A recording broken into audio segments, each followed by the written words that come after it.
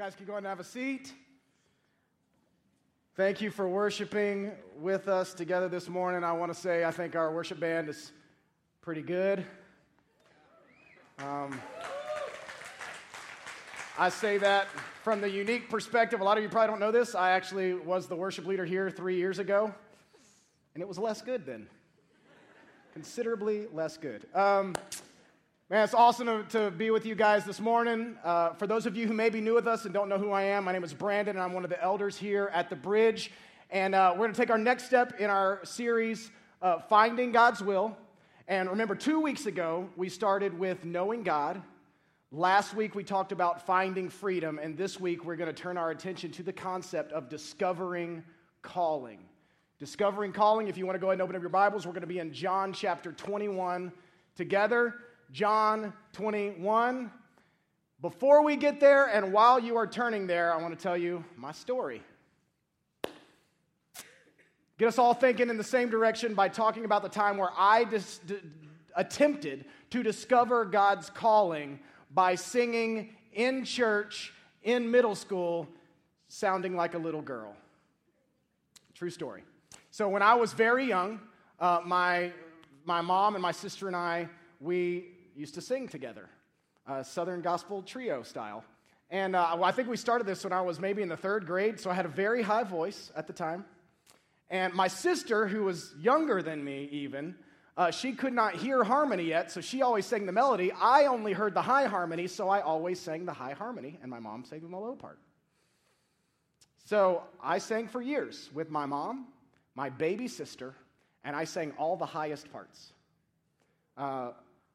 All head voice, all the time.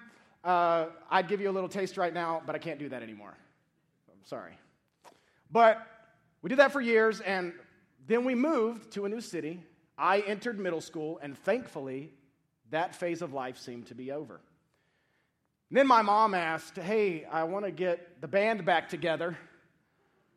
I want us to sing in church. And I was very against this. So opposed to the idea. I'm in 7th grade, but I'm the soprano in this particular group. But my family worked on me. Do it for the church, Brandon. Do it for your mom, Brandon. Do it for Jesus, Brandon. Don't you want to be a blessing to others, Brandon? And so, like a good Christian man, I responded to the call to sing soprano in front of hundreds of people in middle school. Maybe the Lord appreciated it. For me, it was a disaster. Now, I sang many impossibly feminine notes with crystal clarity. But after the service, the girl I'd had a crush on for the first 6 months of middle school came up to make comment. And she did not say, Brandon, I cannot believe that you can sing that good. She didn't say, Brandon, I can't believe you can sing in such a Christ-exalting way. No, she said, and with concern on her face, she said, Brandon, I can't believe you can sing that high. And that was it. I didn't know how to respond, and she left. That was the whole conversation, and I don't think my mom and my sister and I ever sang in public again. It was a terrible experience for me. Here's my point. For years, I was the soprano in a trio. It was awkward. Was that the calling of God? Where do we find the calling of God? Do we have to wait for our moms to tell us? And what is the calling of God supposed to feel like? Is it always awful and embarrassing and ensuring that you never get a girlfriend? And I could give you a lot of these experiences that bring these questions, and you could give me these experiences that bring these questions. I am certain that I'm not the only one in the room that has thought these thoughts, because anyone that is a follower of Jesus has asked the question, what does God want me to do?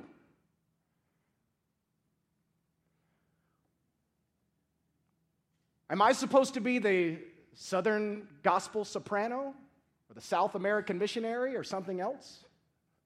And what should it feel like? Is it supposed to be a pleasure or is it a punishment? Is it judgment or is it joy?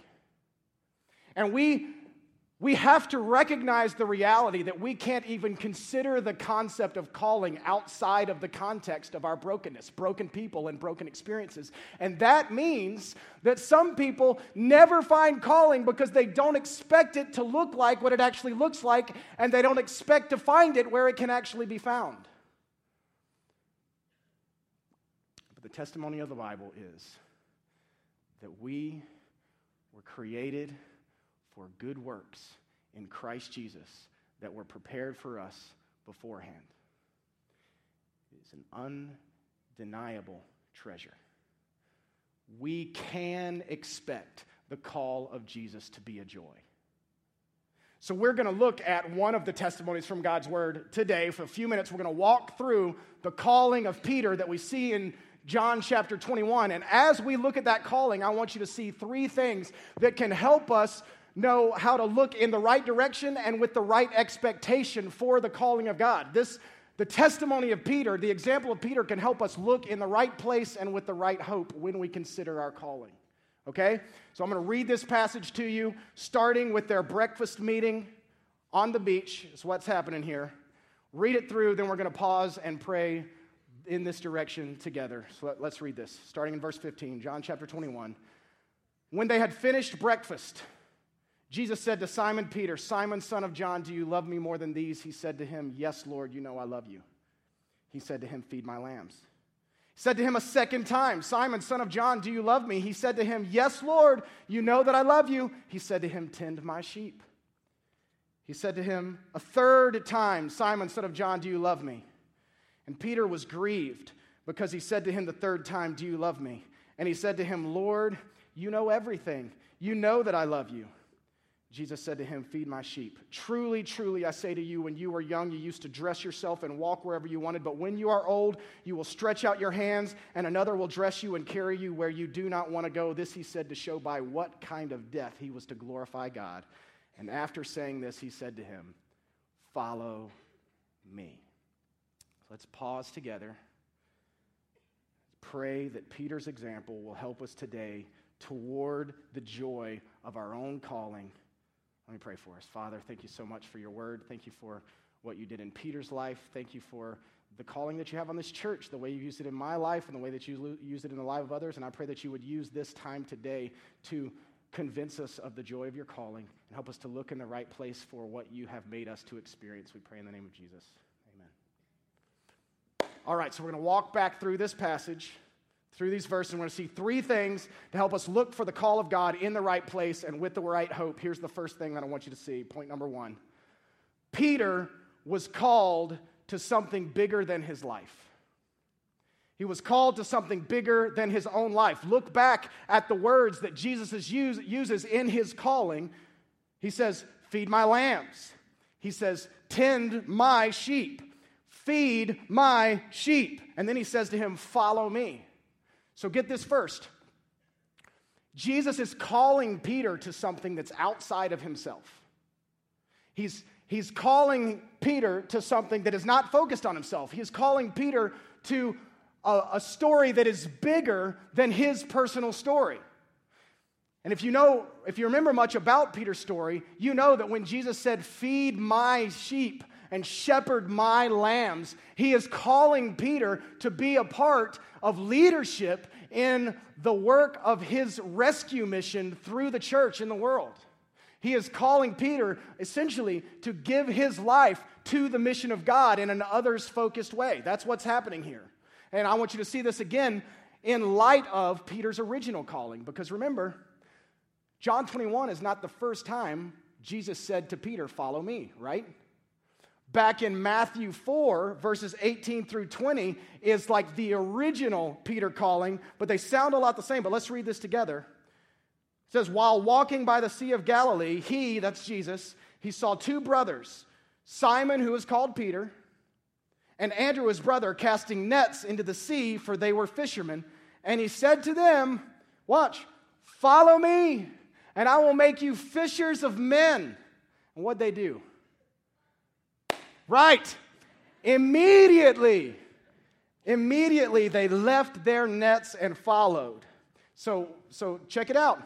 So John 21, what we read first, that was right before Jesus ascended back into heaven, and he called Peter to feed his lambs and tend his sheep. But years earlier, when he first met Peter, the language was a little different, but the focus was essentially the same in that he said to Peter, I want you to stop what you're doing. I want you to follow me, and I want you to make your life about my work.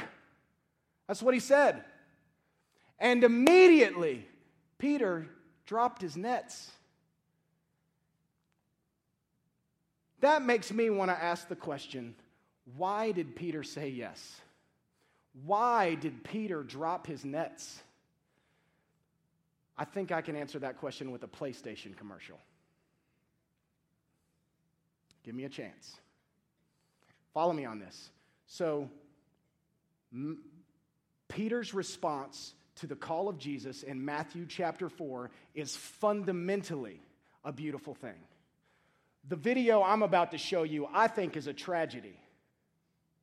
But watch. They're going to come from the same place. Matthew's calling and this video I'm about to show you are both coming from the same place, which is the desire to discover calling. Watch this.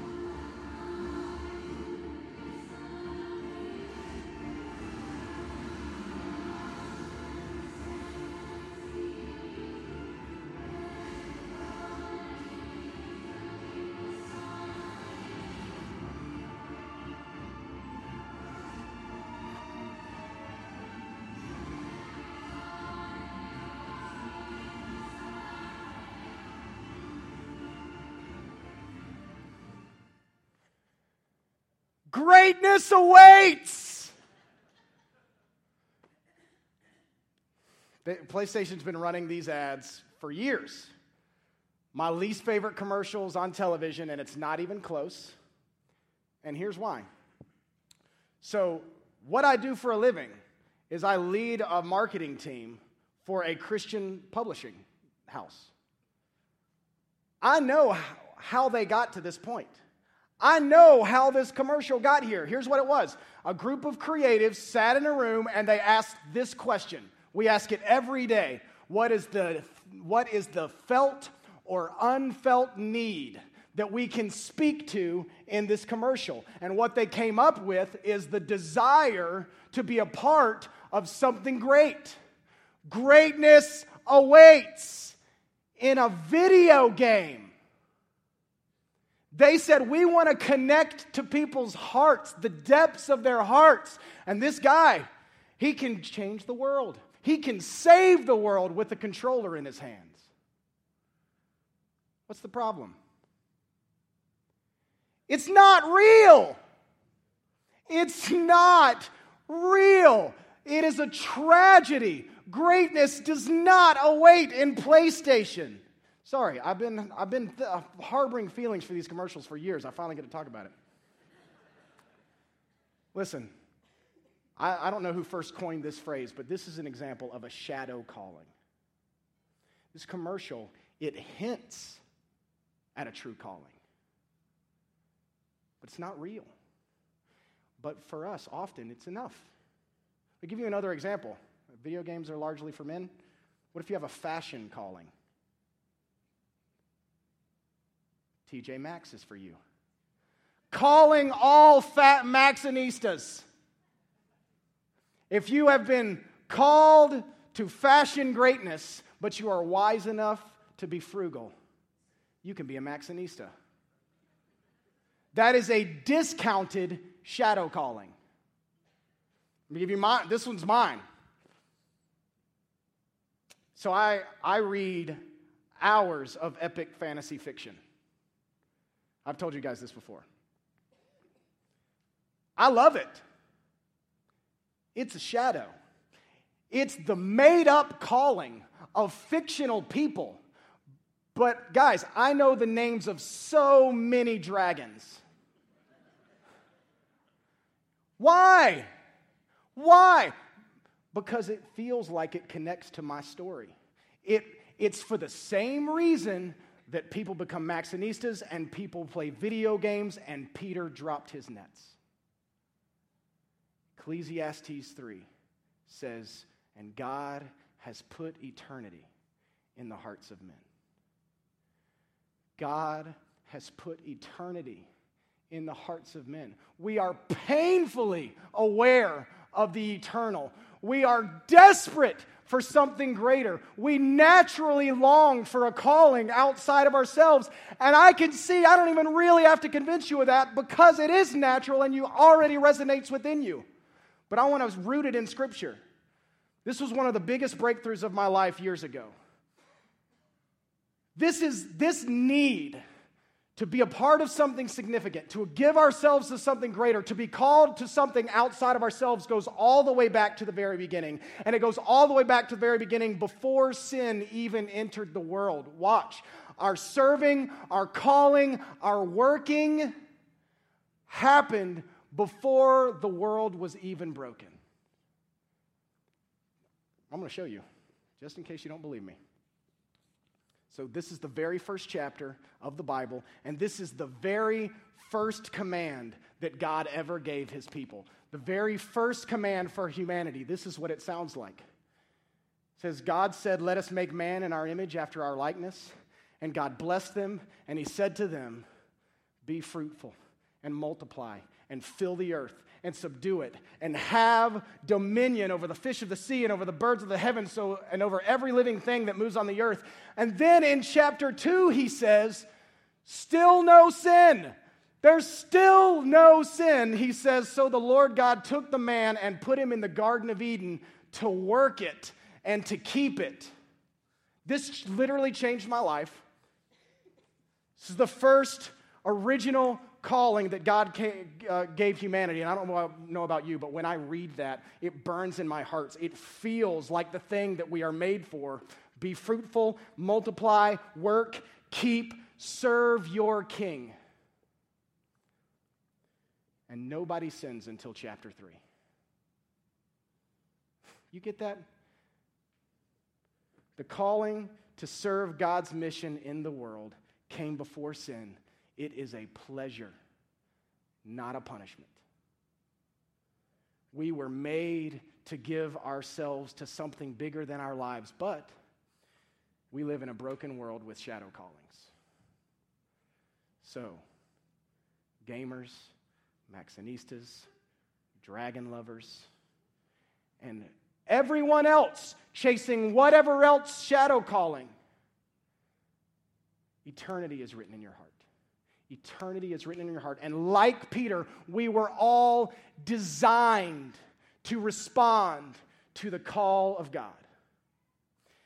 And so when we discover the calling that our heart longs for, and when it is within the work of God that we were made for, there is soul-level joy. So that's number one.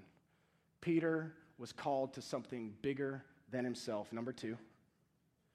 Second thing I want us to see is he was called to something shaped by his brokenness. Shaped by his brokenness. Check this out. Let's start reading again in verse 17. So he said to him, Jesus said to him a third time, Simon, son of John, do you love me? And Peter was grieved because he said to him the third time, do you love me? And he said, Lord, you know everything. You know that I love you. And Jesus said to him, feed my sheep. And then listen, truly, truly, I say to you, when you were young, you used to dress yourself and walk wherever you wanted. But when you are old, you will stretch out your hands, and another will dress you and carry you where you do not want to go. And this he said to show by what kind of death Peter was to glorify God. And after this, he said to him, follow me. And let's focus on verse 17. That sentence, Peter was grieved because he said to him the third time, do you love me? I think this brings up a couple of more questions. Why is Jesus asking Peter if he loves him? And why is he asking 3 times? He's already called Peter to something bigger than himself. He's already called Peter to something that connects with his original destiny. Why is he asking him about his love? And why 3 times?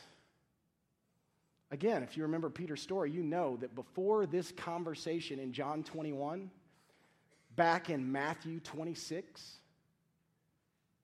Peter has already failed in his love of God. He has already failed in the calling that he got in Matthew chapter 4, and he has denied Jesus 3 times. On the night that Jesus was supposed to be crucified or taken to be crucified for the sins of the world, Peter was afraid of being associated with Jesus because he didn't want to die as well. And so when he was asked, "Are you a follower of Christ?" he said 3 times, "I do not know him." He denied, and then ran off so he could hide. So what we see here in John 21, this breakfast conversation, is not just Jesus giving Peter a calling. It is Jesus reshaping Peter's life around his brokenness. In Matthew 4, Jesus said, "Follow me, and I will make you a fisher of men." Here he says, "Follow me and shepherd my sheep." And he calls him to this 3 times. It's like he is saying to Peter's heart, "I am going to redeem your denial."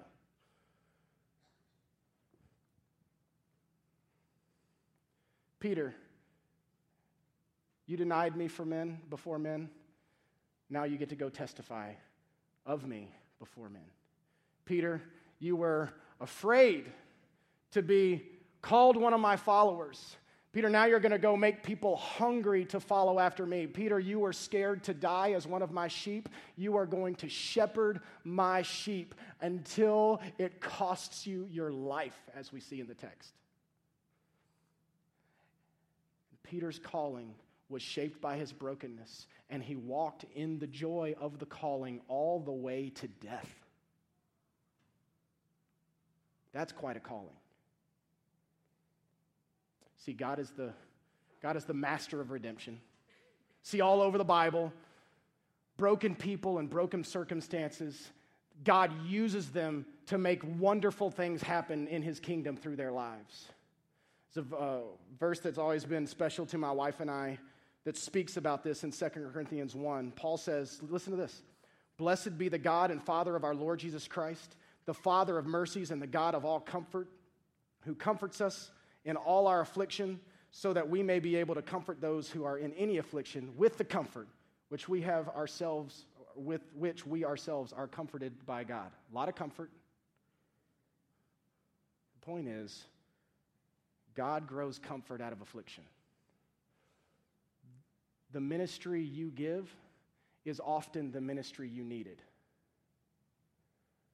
Peter, the scared runner from Jesus, becomes the tender of the sheep. I'm going to give you an example of this from our church. Picture of the guy on the screen right now. Actually, there's 2 guys on the screen right now. In the back, you'll see Matt Swoboda photo bombing.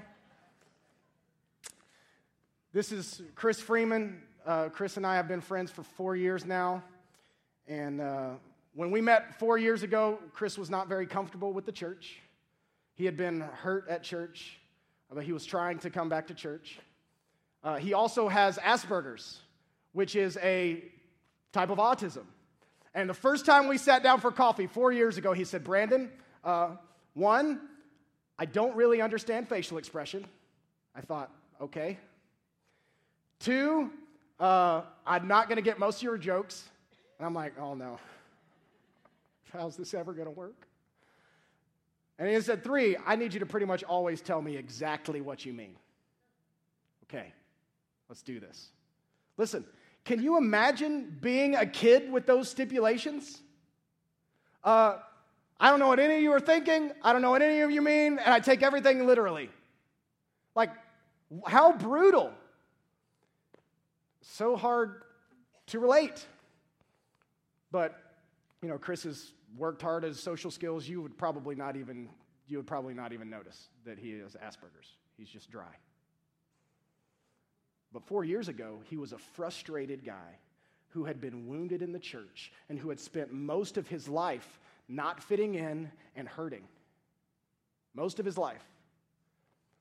And I remember the first few months of our friendship, we were constantly talking through his desire to have a calling and to have community, and he didn't know what to do about it.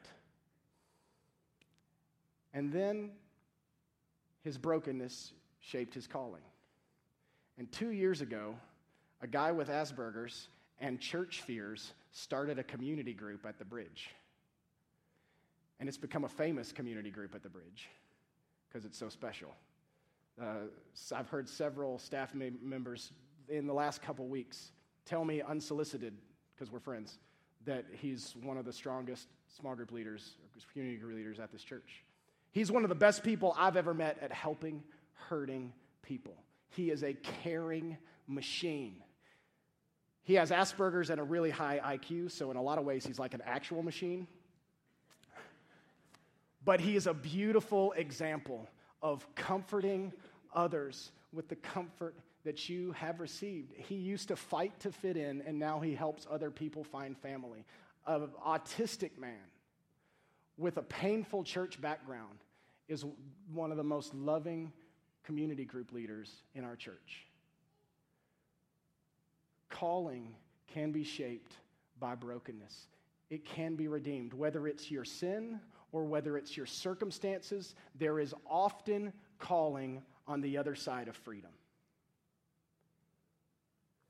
Has God freed you from a life consumed by lust and pornography? Your brokenness can lead to someone else's blessing. Did you lose a parent at a young age and the Lord clung to you? Your affliction can lead to someone else's comfort. Have you failed your kids and fallen on the grace of Jesus? Comfort others with the comfort you have received in your brokenness. So, Peter's calling was shaped by his brokenness. That leads us to number 3. Peter was called to something bigger than his life. He was called to something shaped by his brokenness. And last, but my favorite, he was called by someone stronger than his brokenness. He was called by someone stronger than his brokenness, and this is the key right here. But you got to track with me. Follow along with this. Watch. In Matthew 4, Jesus calls Peter to fish for men, and Peter says, yes, I will follow you. In Matthew 26, Peter denies Jesus and runs away in failure. Okay? Then in John 21, Jesus calls Peter to shepherd his sheep, but this time, Peter shepherds the church of Jesus until he is killed for doing so. So one more question. What changed? What changed between Matthew 26 and John 21? What changed between Peter's failure and this breakfast conversation? What changed that made Peter be able to serve from his brokenness rather than just surrender to his brokenness? What happened? The cross happened. There is a cross between Matthew 26 and John 21. There is a cross between Peter's brokenness and his calling that he never left.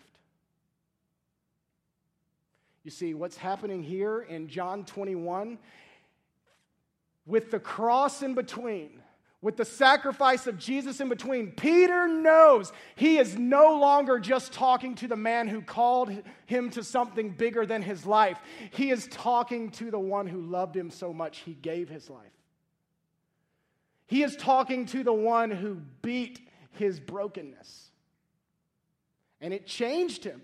Seeing the love of Jesus changed Peter. He was no longer the brash but scared disciple. He was the broken man with a great Savior. And that is where the joy that carries us through must come from. Please understand this. This wrecked my heart for years before the Lord taught me this. A calling that is bigger than your own life is not enough. It's not enough. You must be called by someone stronger than your brokenness. You know why? Because you're not strong enough. You're not strong enough. I'm not strong enough. We're not brave enough. We will not succeed in the calling that is bigger than our life if we are not called by one who is better than our brokenness. Remembering the love of Jesus is the key to calling. And I want to get finished with an example of this that I've seen in my wife's life in the last 12 months. Josh has already told some of the story of our adoption that we did recently, but what I've seen in my wife the last 12 months fits this example. It's insane. It's insane. So Scarlett will tell you that for most of our marriage, she hated the idea of adoption.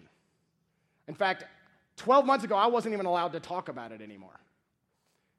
She was scared of how hard it would be, of how painful it would be. She was scared of what it would do to her life. And then God changed her. There was a convergence of a calling outside of her life that connected to her own broken story that she could say yes to because of Jesus. And I promise you, we don't adopt our new daughter if all three of those things aren't true. So she and my oldest daughter were driving in the car about 12 months ago, and my oldest daughter, Ever, was asking about adoption. She has several friends and family members who have been adopted. We've had this conversation before, so Scarlett's just running back through it again. Sweetie, some little girls and boys don't have mommies and daddies. And sometimes when a family can bring someone into their family, God will give a kid a new family. She said that 100 times. She keeps going. She said, it's just like when we didn't have a family and Jesus gave himself to bring us into his family. One moment to the next. I wasn't there. She had to pull the car over. Crying and weeping and weirdly rejoicing at this thing she's been afraid of, seen in the light of her brokenness and the power of the cross. Yes, there's a calling bigger than her life, but then, oh wait, I'm adopted. Jesus rearranged his life to give me a family. And remembering the love of Jesus changed her heart. It changed her heart and helped her to walk into a calling with joy. So, Jesus said to Peter, "Do you love me?" Says to Chris Freeman, "Do you love me?" Says to Scarlett Hiltebeitel, "Do you love me?" He says to us, "Do you love me?" But we answer, "Yes, because you first loved us." We serve because he first served us. We chase our calling because he first chased his calling, and his calling was us. He was called to death and to resurrection. We are called to something great, but we are called by someone greater. We are called by someone stronger than brokenness, stronger than sin, stronger than death. We discover something to give our life to when we find the one who gave his life for us. Responding to his call is a joy. And I want to pray for us that, guys, those of you who have a relationship with God and who are walking in calling, look to the caller more than the calling. If you don't have a calling, this is where you look. What's bigger than yourself? What's born out of your brokenness? What is fueled by the joy of Christ? If you have a calling, look to Jesus. That is where the staying joy rests. Okay? I want to pray for us towards that end, and then we're going to worship together. Father, I thank you so much for how you made us and how you remake us through Jesus. Thank you for designing us for joy and restoring joy through Jesus. We don't deserve it. You are so gracious. And I pray for my brothers and sisters who don't know the joy of following your call and serving your kingdom. God, I pray that you would lead them towards joy in serving Christ soon. That they would hear your voice and that they would know the work that you have prepared for them to do in Christ beforehand. And for those brothers and sisters who are walking in the calling, maybe they look towards Jesus with joy, the author and finisher of our faith. I pray that you would help us to encourage one another, help us to walk with one another, and help us to make much of you. And we love you. Help us to sing to you now in the name of Jesus. Amen. You guys stand. Let's worship together.